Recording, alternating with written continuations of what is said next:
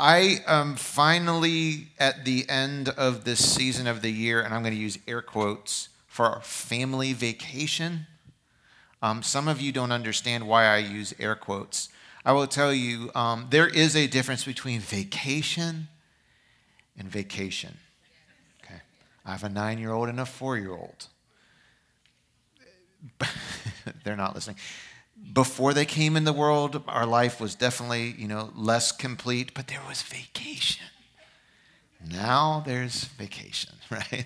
We have a great time with them, but their idea of vacation totally differs from mine. My idea of vacation is rest, relax, and no itinerary, no schedule. And the answer to most questions is whatever I want, right?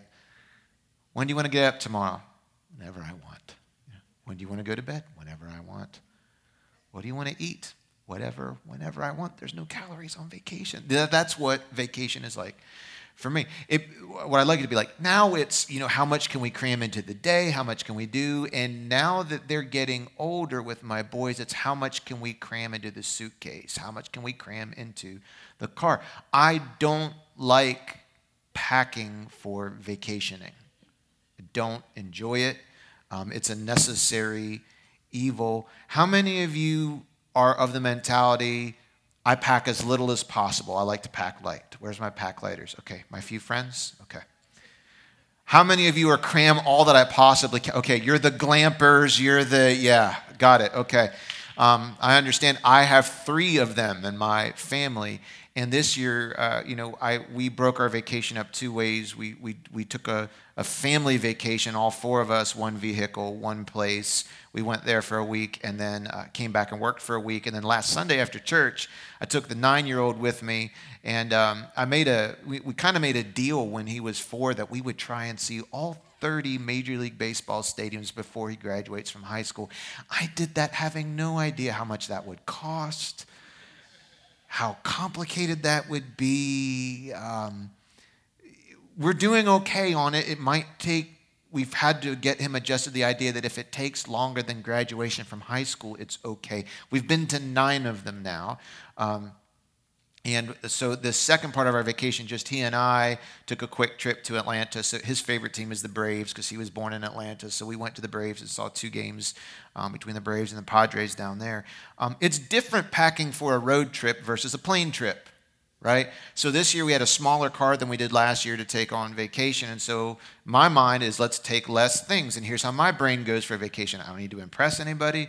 I'm not going to be sitting in front of a camera where people are going to make comments about what I'm wearing. Doesn't matter. We have a washer and dryer where we're going. I need 2 outfits. That's it. So 2 outfits, I'm done. Swim trunks, done.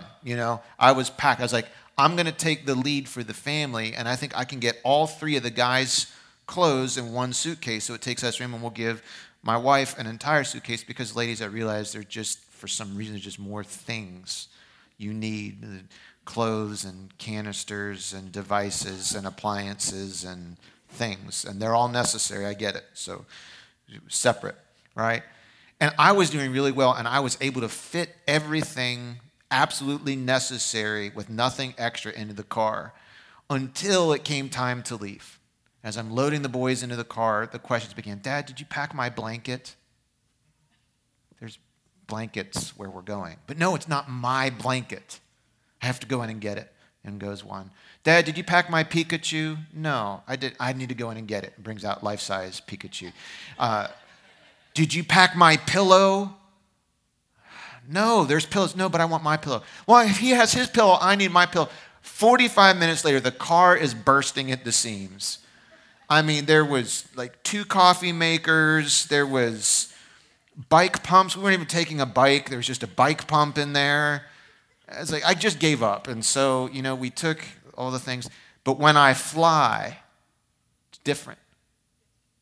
This is about carry-on only. How many of you, when you fly, are carry-on only? Okay, a few of you. Thank you, Moses. How many of you are check the bag, take as much as I can? Okay. Some of you don't know what you are. Ask your traveling companions. They will tell you. Well, I'm trying to teach this is the first year that I flew with Chase where I required the 9-year-old to pull his own luggage. Like, there's just a certain rite of passage in a boy's life. It was different when I grew up, and I didn't know what an airplane was till I was in high school. But I mean, now it's like, okay, you're going to pull your own luggage. Pretty soon he's going to push a lawnmower. There's just things you got to learn to cut your teeth and be an hour. And this year he had to pull the luggage along. So I have 2 same size hard shell spinny wheel handle, carry-ons, and then the tiny little backpack we can put under our seat. And my thing is, we're going for 4 days. It's 2 boys, baseball games, minimal, least amount. How many of you are like, let's see how little I can take? Get it in the carry-on thing. How many of you are like, I will cram every inch full of my suitcase until it bursts and I get a friend to stand on it? Okay. I'm learning a lot about some of you today. Well, I tried to leave just a little extra space because my son is a collector of all things. And he'd be like, well, Dad, I want to keep the tissue box from the hotel we stayed at in Georgia. I'm like, no, that's just not necessary. But I just know how he is, and so I left a little space in there. So he's pulling his own suitcase, which was great until escalators. And then because he's not a problem solver, I had to kind of step in and take over the suitcase on escalators because that was just too much. People are moving fast. And you all are not very gracious at airports when a rookie escalator rider is up there. So, we worked with that. And it was doing great. And, so we packed light. When you go to the airport, it's great for people watching. All kinds of just people. And learn something very quick. Everybody has baggage. Right? Somebody's like, I don't have baggage. Okay, everybody has luggage. You all have things you've collected in life, and you're pulling them with you everywhere. At the airport, it's easy because you see everybody's luggage and baggage, and you're hoping that the person with 4 carry-ons and homemade kimchi under one arm and 18 pillows over here and 9 bottles of water, they're not the one that's going to sit in the center aisle. Because I fly Southwest, and it's a free-for-all when it comes to seating. And, you're just hoping, please don't let them sit in this row because they have so much stuff. We all have stuff we're carrying around. Baggage, luggage. And I learned from my 9-year-old, he reminded me when we went through TSA pre, and his little thing went through the tunnel, and they started looking at what they thought was inside his bag. We don't like strangers going through our luggage. My 9-year-old's bag was picked for someone to go through. And he's already a little prone to anxiety. This put him over the edge. It's like, are they going to take Pikachu? I was like, trust me, they don't want Pikachu, So what are they doing? Are they going to give me my stuff? And, he's all nervous. The guy's opening up Chase's suitcase, and he's looking through Chase's things. And he's getting more and more anxious. He doesn't want some stranger going through his stuff. And you can kind of look down the row at every aisle, at every one of those kiosks. There's another traveler having a stranger go through their stuff, and they all have the same facial expression. And people are starting to lose it. They're feeling offended. They're feeling indignant. And I'm trying to explain to him, I'm like, listen, buddy, these people are trained. They're just looking in there to see if there's anything in there that could hurt you or hurt somebody else. And they zeroed in on, I guess, he had a pack of wipes in there next to 2 prescription bottles. And on the screen just looked like a rectangle with 2 grenades next to it. And because they're doing their job, they thought, we better take a closer look at this. And I explained it to him. He's like, buddy, the nice gentleman here, he's going to just look through everything. And when he sees that it's just your prescription medicine and wipes, he's going to, well, I said, just relax. But what? I said, just relax, which doesn't help when I'm yelling at him in anxiety, telling him to stop being anxious. But eventually, he closes the thing up. He says, you're good to go. You're clear. And you move on. And it just reminds me, we're all carrying stuff with us. Everything that you've experienced in life, you've collected, and you carry it with you. And some of us travel light, and some of us pack everything. And everywhere you go, you're bringing baggage with you. Let me tell you something. Most of us, maybe not all of us, the longer you've been in a church or many churches or different churches, the more religious baggage you have. You all have brought with you this morning every church experience you've ever had, good, bad, and indifferent. And you're bringing that into the family today. Some of you have had bad experiences with pastors, and you're bringing that here today. You've had bad experience with church. You've had bad experience with church people. You've had bad experience with programs. You've had bad experience with money in church or people in church or ministry in church or rules in church. And you're bringing that with you. It's possible some of you have gotten some bad teaching that you don't know is bad. You accepted it as true, and it's shifting the way that you look, and you're bringing that with you this morning, and the whole way you live is flawed, and you don't know it because you got some bad teaching, and you took it as true, and you live that way. I'm a pastor. I bring baggage with me too. All my experiences with church people. A few good, and then I'm just kidding. Good experiences and then other ones. And I bring that with me every time I come to church. The overwhelming majority of my experiences with Christians have been wonderful. Then there have been some others, and those seem to be the ones that are easier to remember and longer lasting than others, and I carry that with me. The closer you get to people, you start to realize what kind of stuff they're carrying with them. And sometimes it stinks. And you know what we need? We need an examiner that we trust, that we'll let go into our baggage and say, you know what? You've packed some things that are unnecessary. And they're not helpful. And I want to pull that out for your sake and for the sake of everybody who's journeying with you. That's a visual of what sanctification looks like in many ways. It's a big word the Bible uses, but it simply means sanctification is the process of becoming more and more holy, more and more like Jesus, and less unlike Jesus. One of, but not the only way he does that, is he's constantly going through the things we've collected in life, and he zooms in on them. And he tries to show us on the screen of our life, here's this thing I've outlined. Do you see it? This is unsafe. This is unhealthy. This is unnecessary. And I want to remove that from you. And the difference between the person who receives that and who doesn't is reason and teachability. If you're a reasonable person, you're willing to say, I had no idea that thing I was carrying with me so long was really dangerous. I had no idea. Yes, please remove it from me. The other side of it is, I know everything, and we want to get into an argument with God and say, how dare you point at my baggage and say that it's harmful for me? I'm holding on to that. You heard Suba just describe it earlier. Unforgiveness, unresolved grudges, shame, guilt, things that we won't let go of, and we carry it with us everywhere. People around you know it stinks, and it's hurting you, and it's hurting them. All through the book of Acts, one way you could read it, one way you could organize it, is how God dealt with the baggage of people who lived in the first century. Nearly every person who has a God encounter, whether it's directly with God or with another Christian, nearly every time, or at least when we get those characters developed a little bit more, you'll see God really zeroing in on some baggage. You see it with Saul. Zeroes right in on some baggage. You see it with early apostles. You see it really what we've been looking at the last couple of weeks is how he dealt with one group of people called the Jews. Because up until a couple of chapters ago, Christianity was pretty much exclusively a mono-ethnic movement, meaning it was just primarily one race of people. Now, not exclusively, there were some exceptions here. But up to this point, the message of what Jesus did was brought first to the Jews in the beginning of Acts. It spread and it thrived in a nearly completely Jewish community in a city of Jerusalem. And then a little bit at a time, it started to leak out in the surrounding areas.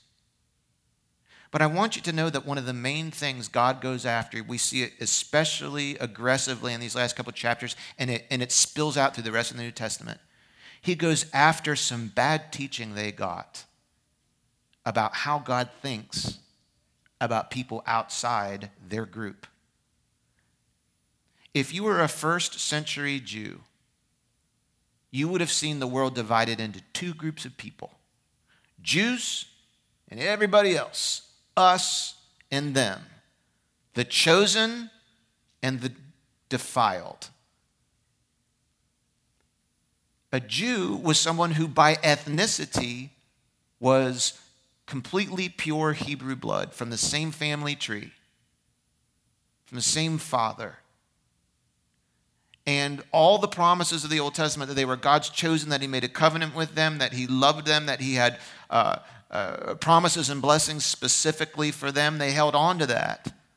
And the relationship between Jews and Gentiles was very complicated through the Old Testament. You have some stories where they absolutely welcomed people inside to their Jewish family. 2 examples real quick. Ruth was not, we taught about her a couple months ago. Ruth was not a pure-blooded Hebrew woman. Do you know where she was from? What group was she from?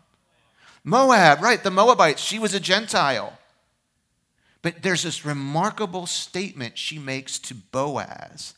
She says, your God will be my God. And then she goes a huge step further. Your people will be my people.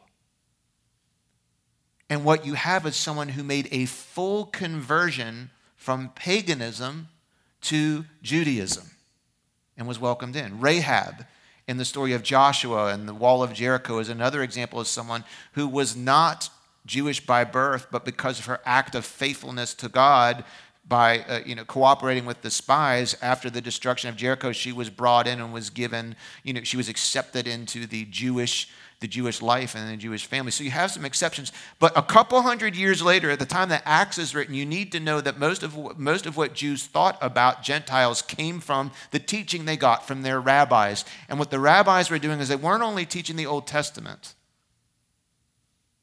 They were teaching above and beyond the Old Testament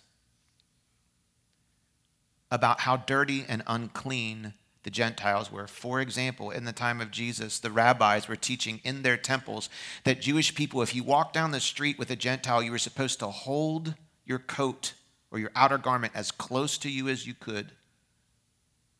Because if you even brushed up against the clothes of a Gentile, the rabbis taught that you were ceremonially defiled and unclean. And the only way you could reverse that is by either burning all of those clothes because they came in contact with a Gentile, or you had to go through full-blown ceremonial purification.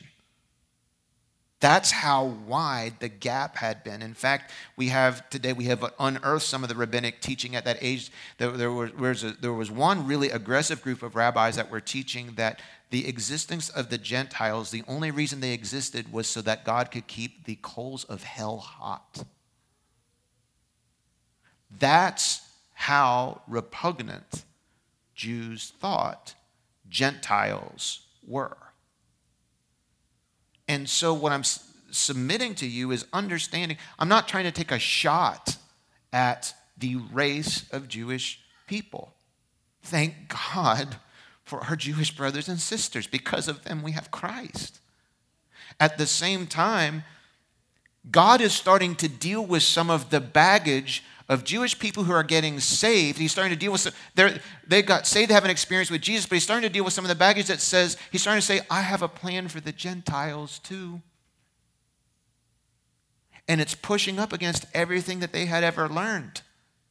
And last week, Pastor James showed us what happened when God dealt with Peter's baggage. First, Peter stays in the house of Simon the tanner, deals with some of his baggage. Then he has a vision where God says, don't you keep calling unclean what I have made clean. And then he takes it a step further by going to see Cornelius, a Roman Gentile. And the Holy Spirit falls on them. They believe, they convert, they speak in tongues, their lives are changed. He goes back and tells the Jerusalem leaders, the church, and the original language says the priests who got saved. And they're like, whoa, this can't be true.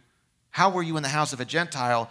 You need to go through purification rituals. And he says, no, let me tell you what happened. And he brought the truth to them, and they stopped objecting, and they started praising because they were reasonable. God went into their baggage and said, you've got an attitude towards a race of people that is prideful, that is arrogant, that is inconsistent with Scripture. And they said, Lord, you're right. we will stop. We uproot that bad teaching and we receive your truth. Wow, what humility. Teachability is like a prerequisite for spiritual growth. If you think you know everything, you'll never grow. And here were people who knew more of the old scriptures than you and I will ever know, and they were teachable. But their feelings towards Gentiles were complex, because I'll put this on the screen for you. Jews divided Gentiles into three basic categories. First, there were straight up pagans. And these were people who were not Jewish by birth. They had no Jewish blood in them, and they completely rejected Israel's God, or they lived in complete ignorance. They weren't even pretending to follow God at all. They just lived their own way. And in the Roman Empire, it was mostly worship of the gods. And these people were the worst of the worst in the minds of the Jews. These are the ones for whom the coals of hell were hot. But there were two other categories of Gentiles that they had more compassion for and grace for. Second category was a term they used called a God-fearing Gentile. These were people who weren't born as Jews, but somewhere along the line heard of Israel's God and accepted him as the one true God, and they followed him and they sought him and they obeyed him, but they fell short of making a full-blown conversion to Judaism. And what that meant was, if you wanted to be a full-blown convert to Judaism, that meant for men, circumcision, no matter what age you were. We'll just let that settle in for a second. And baptism by their baptismal rites. And then you completely left your Gentile customs, calendar, festival, laws behind, and you took on the complete Jewish living. And then you became the third category, and that was a proselyte. A proselyte was a seeker of Israel's God, just like a God-fearing Gentile, but they fully converted to Judaism, which meant they said, I so want to follow the God of Israel that I will be circumcised, I will be baptized, I will leave my old customs behind, I will adopt their customs. In fact, you see in Acts chapter 6, one of the original deacons that they appointed was Nicholas the proselyte. So even in the early church in Jerusalem, there was a space in their leadership for Gentiles, but not just any Gentile, not the pagan ones, Gentiles who converted to Christianity and also converted to Judaism. And one of the questions the Jews wrestled with through the end of the New Testament was, how Jewish do Gentile Christians have to be in order for us to accept them into our Jewish Christian family? Because in their mind, it wasn't only about converting to Jesus through faith. That's what the Israelites had to do, but Gentiles had to do more. They had to convert to all the Jewish traditions. And that's where Paul came along and tried to say, no, faith in God is enough. You don't have to do all these extra works. Faith in God is enough. Here's what's interesting. Up to this point in Acts, we've seen a few non-Jews or people that were a little ambiguous. We're not sure. We see them get saved. Acts 8, the gospel leaves Jerusalem and goes into this region where the Jerusalem Jews had major issues in a place called Samaria. And there's a Samaritan awakening. And there's conversions there. And the Jerusalem church hears about this and says, I don't know about those people. They're the ones that have their own temple, their own way of worshiping God. We both say we worship the one true God, but they say their temple is right and we say ours is right. In fact, there was such a rivalry between these groups that just before the time of Jesus, the Samaritans snuck into Jerusalem and went into their temple and left all kinds of bloody stuff all over the temple to defile their temple as like a way to prank them, and that they couldn't worship the Lord. They defiled their temple. There was a long-standing, nasty rivalry between Samaritans and Jews. However, the Samaritans were an ethnic blend. They were half Gentile blood, but they were also half Hebrew blood. So they weren't full-blooded Jewish, but they weren't full-blooded Gentiles. So the first conversions we see outside of Jerusalem, Jewish Christians, we see it in Samaria in Acts chapter 8. And they send the apostles down to check it out. They see that it's legit and they rejoice. And so they're like, okay, God can work in half Gentiles. Then a few verses later, we see the Ethiopian treasurer, the Ethiopian eunuch, Ethiopia in Africa, right? But this person isn't in Africa at the time of our story. He is coming back from worshiping in Jerusalem. And what is he reading? He's reading the scriptures. So he's not a total pagan. He might be a God-fearer, maybe somebody who was natively from Ethiopia, who is following some of the Jewish way of life and is seeking God, he's probably one of two things. He's either a proselyte who fully converted to Judaism, which I won't go too deep in this morning because of the age of the group, but there's a difficulty with that because of another detail we have in the story, but we'll leave that there. I don't know if he could have been circumcised even if he wanted to. However, he could have been a diaspora Jew, someone who born to a Jewish family and then ended up in Ethiopia somehow but kept the traditions. And either way, this is not a pagan. This is a God-fearing or a proselyte man who's converted. So the church started getting used to that. Then we meet Cornelius. And which of those three categories does Cornelius fall into? The Bible tells us very, very clearly. 2. Acts chapter 10, verse 2 says, Cornelius, a God-fearing and devout man, as was his household. So all I'm trying to say to you at this point is God is dealing with the baggage of the Jewish Christians in the way that they viewed Gentiles. He's dealing with it in episodes through real stories with people that are challenging the bad teaching they got over the year. And right in front of their eyes are being presented with God's plan for the Gentiles is to save them. But who's going to tell them about Jesus? The Jews. God's going to use the Jews, their understanding of Scripture, the eyewitness reports they got from the people who saw Jesus crucified and risen from the dead, and the power of God released in their life. They're going to rely on that to carry that gospel message not only to the Jews, but across every ethnic boundary that there is. And so far, they've been introduced to proselytes and God-fearing Gentiles. But what about total, complete pagans, the worst of the worst? They haven't seen any of them saved yet up to this point. And that changes in the story we're going to study today. So notice with me the first gospel preachers at Antioch, Acts chapter 11, verse 19. Meanwhile, that's an important word there. That means everything you're about to read, Luke is giving you a timestamp. He wants you to know that what you just read in the paragraphs before this happened simultaneously with what we're about to read. Now, what did we just read? We just read that people, the Christians in Jerusalem, were finding out that Gentiles were receiving salvation and the promised Holy Spirit. And the reason Luke says meanwhile is because he doesn't want you to assume that that the believers in this section knew that event had happened. All the believers that you're reading about in this story had no idea Gentiles were being saved yet. Okay? No idea, or it's very unlikely that they did. Meanwhile, the believers who had been scattered during the persecution after Stephen's death traveled as far as Phoenicia, which is present-day Lebanon, Cyprus, which is an island off the coast of Israel, and Antioch of Syria. Now, there's a lot of Antiochs back then. It was a common name. This one is specific. This Antioch is the capital city of the Roman province of Syria. At this time, it is the third most important city in the Roman Empire after Rome and Alexandria. It has a population, are you ready for this? 500,000 people. That's like Baltimore size. It's huge. 65,000 of that population are Jewish fugitives who have resettled there. So it's a huge Jewish resettling place. And the reason why was that was one of the few cities where they offered free Roman citizenship. It was a center of industry. It was a center of commerce. It was a center of wealth. Even people from the east, we know, archaeological evidence has shown us that populations from China and India and the east part of Asia had come there and settled there. It is a very ethnically diverse city.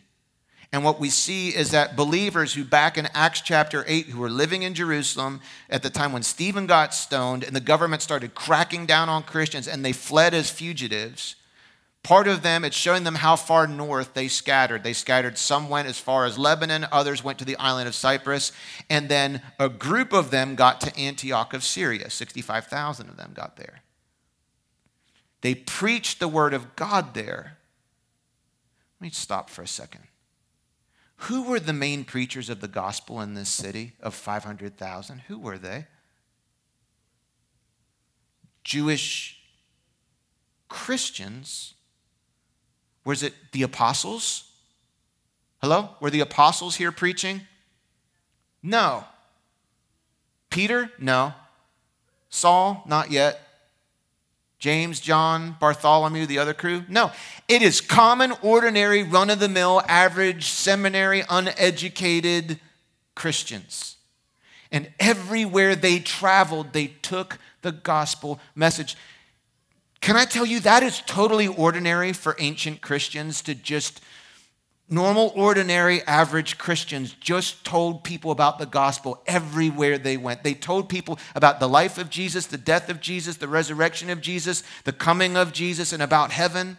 They just told people everywhere they went. And people got saved every day. People by the thousands came to Jesus, not just through the apostles and church services and conventions, but through normal, everyday people having conversations with lost people about strange ideas that through the power of God working through them, through the facts of the gospel, and through the invisible power of the Holy Spirit working on the hearer's life, people were getting saved. That was normal and ordinary, wasn't it?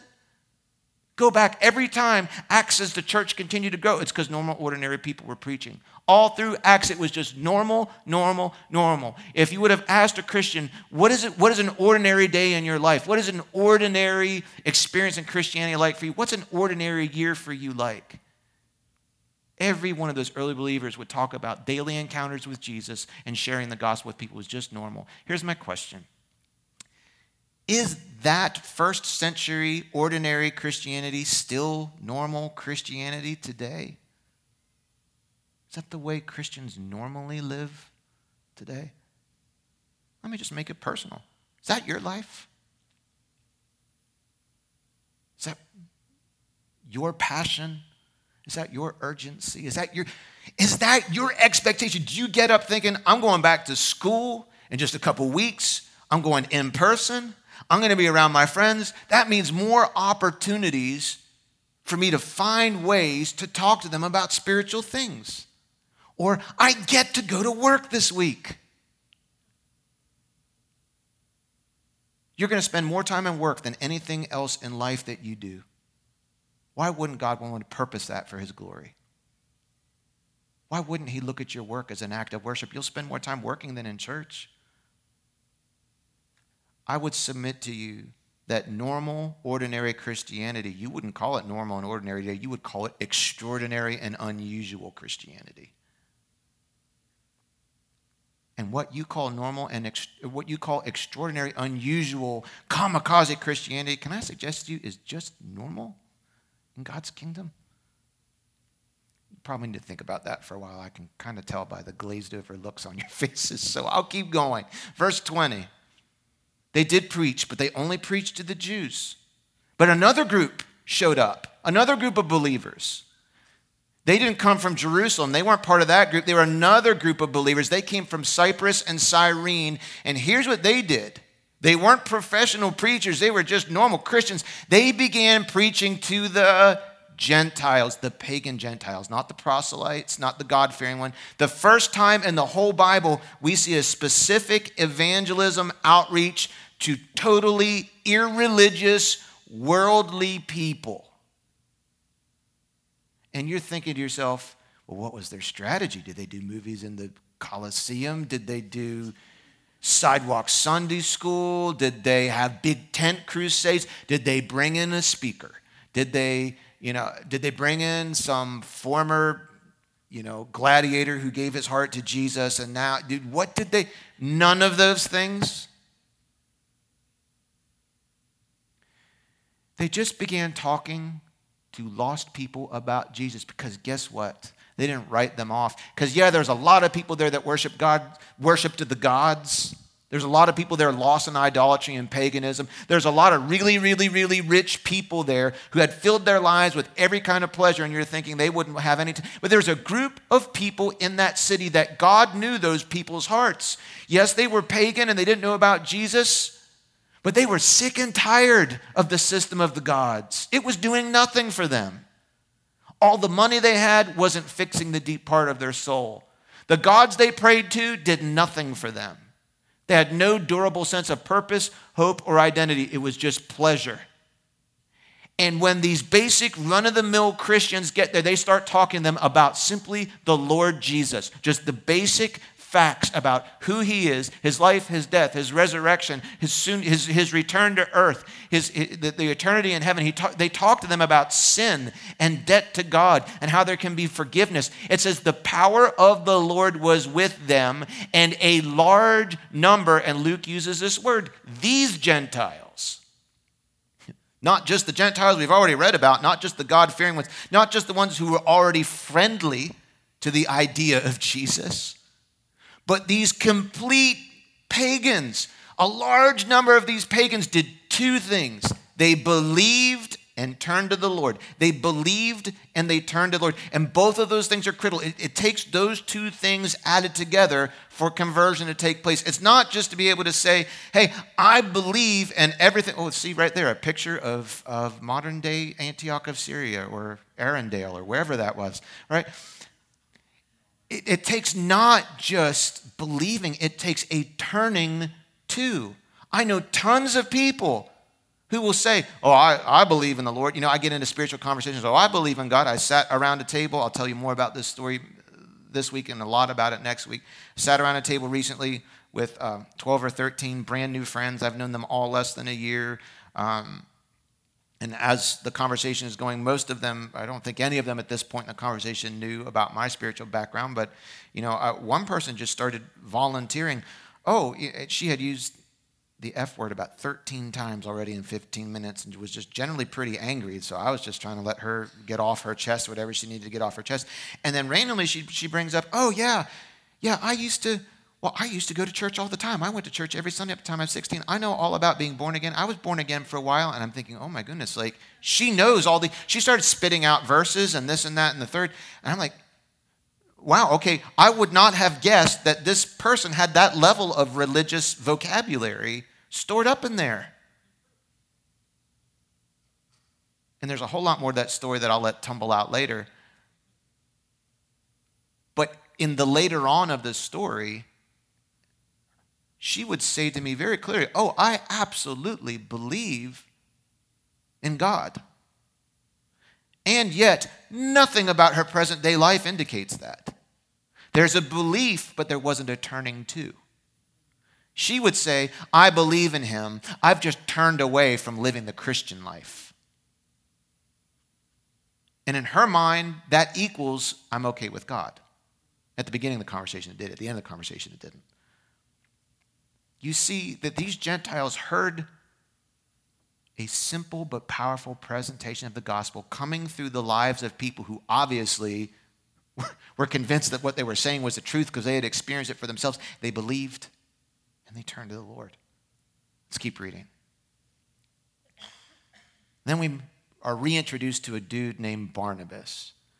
When the church at Jerusalem heard what had happened, and this is the part where you kind of like cringe, you're like, okay.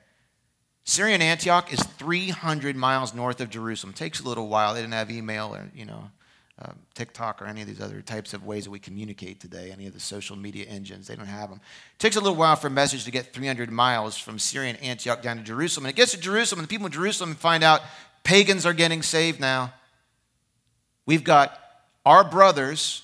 They didn't call one another. Jewish people would never call one another Christian because Christ means Messiah, and they would never use that word. They called each other brothers.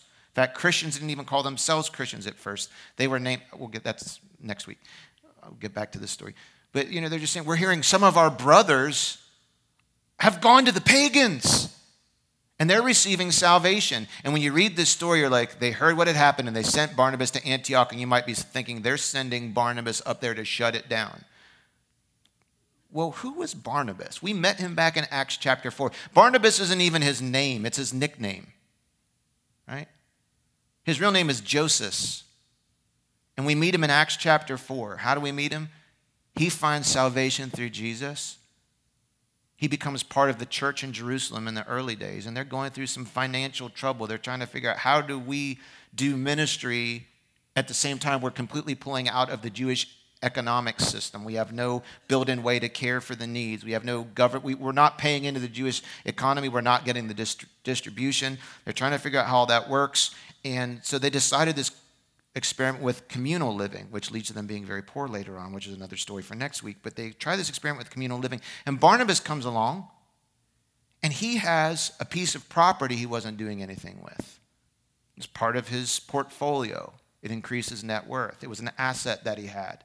He wanted to give an offering bigger than his wallet would allow, so he went and liquidated an asset. He sold some land, some island land on Cyprus, or Cyrene, right? Cyrene.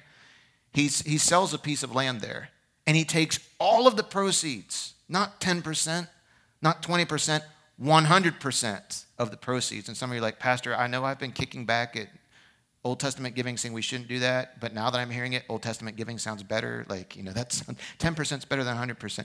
But he brings the whole thing, and he gives that entire offering to the church, and as a result, they give him the nickname, the Son of Encouragement. That's what Barnabas means. He's an encourager.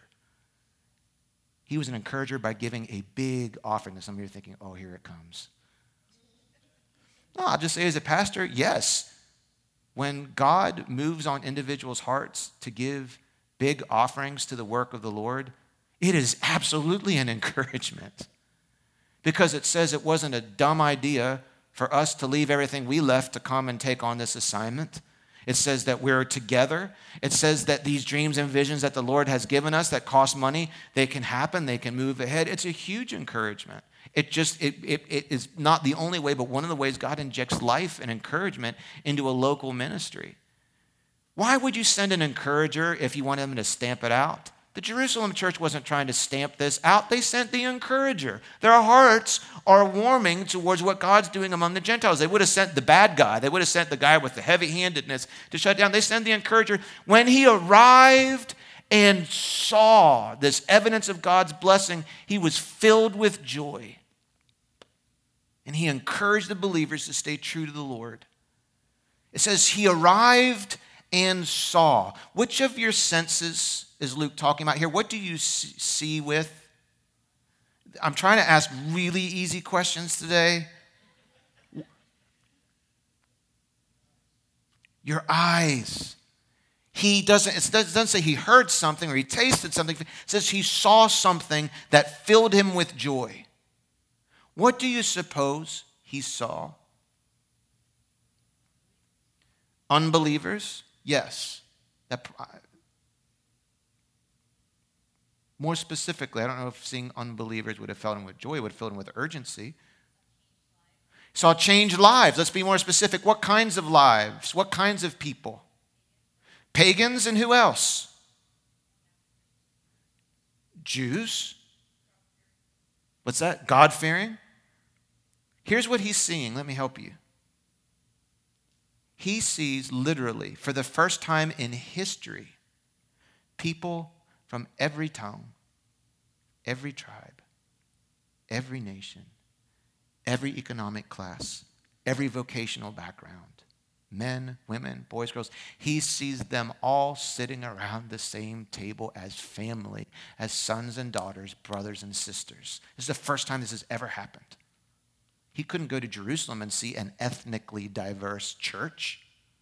This is the first time anybody saw a church with people with Jews and Gentiles, and among the Gentiles, multiple diverse ethnicities among the Gentiles, and he sees them all together in a church, worshiping the same God as brothers and sisters, meeting the needs of their community, giving to feed the hungry and to clothe people. He hears the message of the gospel being preached. He sees thousands upon thousands upon thousands. All of a sudden, he sees a church exploding. This hasn't been happening in Jerusalem in years. And now there's a new kind of church, not because of their theology, but because it is tumbling through ethnic boundaries. And what are we working for? How does the Bible describe heaven? People of every tongue, every tribe, every race, coming from every corner, sitting down together as equals, as brothers and sisters with the same dad. And he's tasting the future right here on earth. That's what the church is. This church is supposed to be a dress rehearsal for what is to come. It's supposed to feel familiar to us, so it's not foreign when we get there. And he sees it, and he encourages them. Here's his message. Don't quit. Remain true to the Lord. What an odd message from an encourager to a church that is in its honeymoon period. Why do you suppose he picks that message? They're seeing people getting saved left and right. It is growing. Think about the new friendships. Think about the richness of this. I will tell you, When you recognize that there has been an offense and the opportunity for it to dissolve is there with both parties, I will tell you, forgiveness can come much more rapidly than the offense came. I mean, there have been times in my life where someone has just genuinely said to me, or I've said to them, I am so sorry. And however many years that offense was, the repentance and the hurt that was so deep and so long, when you see genuine repentance, it just like dissolves years of all that. And you look at all these walls and barriers that are breaking down and this new power that is taking over a city. And he says, listen, this is wonderful. This is real. But I encourage you to stay true to the Lord with all your heart. Don't quit. Don't give up. What's he saying? What he's telling them is that Christianity is not always going to be this same level of emotional output you're experiencing today. It's going to get tough. He could say from experience, look, this is very real. This is a honeymoon period. We are growing, and Christianity is about that. But it's also about a commitment to Jesus that holds me when I share my faith and nobody's getting saved, and my heart isn't fluttering, and they're not singing my favorite song, and the message didn't scratch that itch behind my ear, and somebody treats me bad, and we don't see growth month over month over month. I still have a relationship with Jesus that I can stay true to. Because he knows if you experience Acts 1:8, the power of the Holy Spirit comes upon you, you'll also experience Acts 8:1. There will be persecution, and at times you'll be scattered. Why is he saying this to them? Because he knows every relationship we have in life, including the ones we have with the Lord, every relationship is tested. They're all tested. Every good relationship. I shared this illustration in the early service. It's kind of like a marriage. And most couples who come to me for premarital counseling get a little standoffish with me when I suggest to them that maybe the way you feel about your fiance today, 2 weeks before the wedding and 2 weeks and 10 hours before your honeymoon, it may not be exactly the same way you feel about them 10 years from now. Oh, not us. Oh no, we've already committed every day we will write poetry to one another. We will mow the lawn together, holding hands, each with one hand on the lawnmower. We will always ride in a kayak together because we always just paddle the same way and want to go to the same things. We'll never speak angrily. Every morning we will look lovingly into one another's eyes without breaking eye contact as we sip our latte and pour scalding hot water into our lap without blinking. That's how in love we are. You don't understand. Okay. Now, what I don't say is, you know what, someday you're going to wake up and the other shoe's going to drop and marriage is going to be misery. That's not true either. That's garbage. That's what that group, that table I was sitting around at that party, when I sat down, they said, oh, you can jump in the conversation. We're just talking about how to negotiate down your child support. I was like, okay, well, pick up where you left off. Don't let me. And I found out I'm the only person in that table of 12 different family units that was still married to the person that I originally got married to. They were all either divorced or remarried or somewhere in the process. And the one couple over here, I find out they're engaged. And so I hone in on them. And when the conversation died out, I said, so what's the date? When's the marriage? And she goes, well, we already bought a house. And whenever we get to it, 2 or 3 years. What's the rush? And the guy next to me says, yeah, it's no rush. All marriage is a piece of paper anyway. And the whole table starts laughing. I'm like, oh boy. Like, I need to get out more. Like, I need to hear these. These are not normally the conversations I hear, but I need to hear them. Because every one of them around the table would say, one day I woke up next to my spouse and you know what? I didn't want to look at their eyes when I drink my coffee.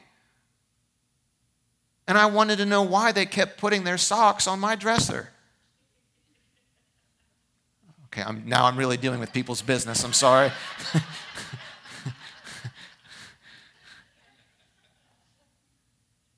And it didn't happen suddenly. It happened gradually. Like whatever that old cheesy song is, they lost the loving feeling and now it's gone. And what Barnabas is trying to say is that every relationship goes through these types of periods. I will tell you this, and my wife, I think, would say the same, although I've learned after 25 years of marriage, I don't answer for her and I don't speak for her. But I think she would agree in saying, I do not love my wife the way I did on our wedding day. I love her more maturely and more maturely. I love her differently. I think I love her better. I love her more completely. The love I felt for her on my wedding day, but listen, it was very, very, very real. It was as real, it was absolutely as real as I could have understood in that moment. But it's different. There are some challenges. My love wasn't challenged too hard at that point until you start sharing a sink and a thermostat. And you start figuring out, you told your mom that? But I'm your husband. Why are you telling her not? You get into some of these things. And there are days you wake up and you don't feel like writing poetry. Oh, Pastor, we do. You're lying. You're lying. It doesn't mean you're not in love, but what you need to learn on commitment more than your feelings. My feelings are not constant, but my commitment can be. I'm thankful that on the days that she woke up and it's just like, you have less hair, you're bigger, you've developed some more OCD issues, you're still not spontaneous. I'm like, I plan to be spontaneous. I set aside time and budget to be spontaneous. We have a spontaneous column. It's like, that is the definition of OCD. I'm thankful that she doesn't just say, so we shouldn't be married anymore. She loves me because her love has matured. She stayed true to her husband, even when that initial emotional output of the first part of our marriage changed. Marriage is not just a piece of paper. It's not drudgery. It's a sacred commitment I made not only to Kendra, I made it to the Lord.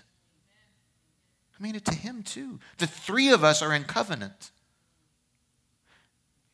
It's not a message about marriage, but you can take something from it if you want to. It's not simple and it's not easy. A lot of you could testify like, Pastor, when the rubber meets the road, it is. It's difficult. Where do we go? We go to this relationship that even when I was faithless, he was faithful. Even when I've given him no reason to feel good about me, his commitment to me is way beyond my own feelings. And what Barnabas is saying, listen, your feelings are real, but stay true to the Lord. Stick with it. Don't give up. If you wake up and the fire's not there, go capture that again. Don't write it all off. Stay true to the commitment you've made to the Lord. Don't stay true to the feeling, because if you're a feeling chaser in Christianity, you're going to be like this your whole life. You see, God was dealing with the baggage of the first century Christians, of bad teaching that they got that was holding them back. They were taught, this group of people, write them off, stay clear from them. God doesn't have a purpose for them. And they're saying, man, God has a plan not only for them. God wants to bring them into our family, not as our siblings. And for the rest of the New Testament, the Jews had to figure out, now, how do we do that? How much like us do they really need to be for them to truly be family? We still do that today. We still do that today. When someone new gets saved, I know, I'm getting it like this. It's 12:14. How about I just pray? Let's pray. Heavenly Father, thank you that you still deal with our baggage. Worship team, why don't you come? What is it in your life, with every head bowed and every eye closed, what is it in your life that God's showing you on the screen today, the screen of your life that says, son, daughter, this is something you've carried with you that's not healthy for you. It is not necessary for you. It is holding you back. It's weighing you down. It stinks. Everything else in the suitcase is becoming contaminated by this thing you keep carrying with you. And he's saying, I love you enough, and I love the people I've sent you to be a light among enough to point this out to you and to show you truth. And now I defer to your will. My will is to remove that and to heal you and to make you whole and to release you from that burden you've been carrying. But now you have a choice. Do you trust the examiner enough? Just like the early Jews did. They trusted God enough to look at things they had held true for centuries, and they trusted God enough, they were teachable enough to say that if we've thought wrong about a group of people, we will let it go in order that we can be instruments in his hands to see a mighty revival sweep across this earth.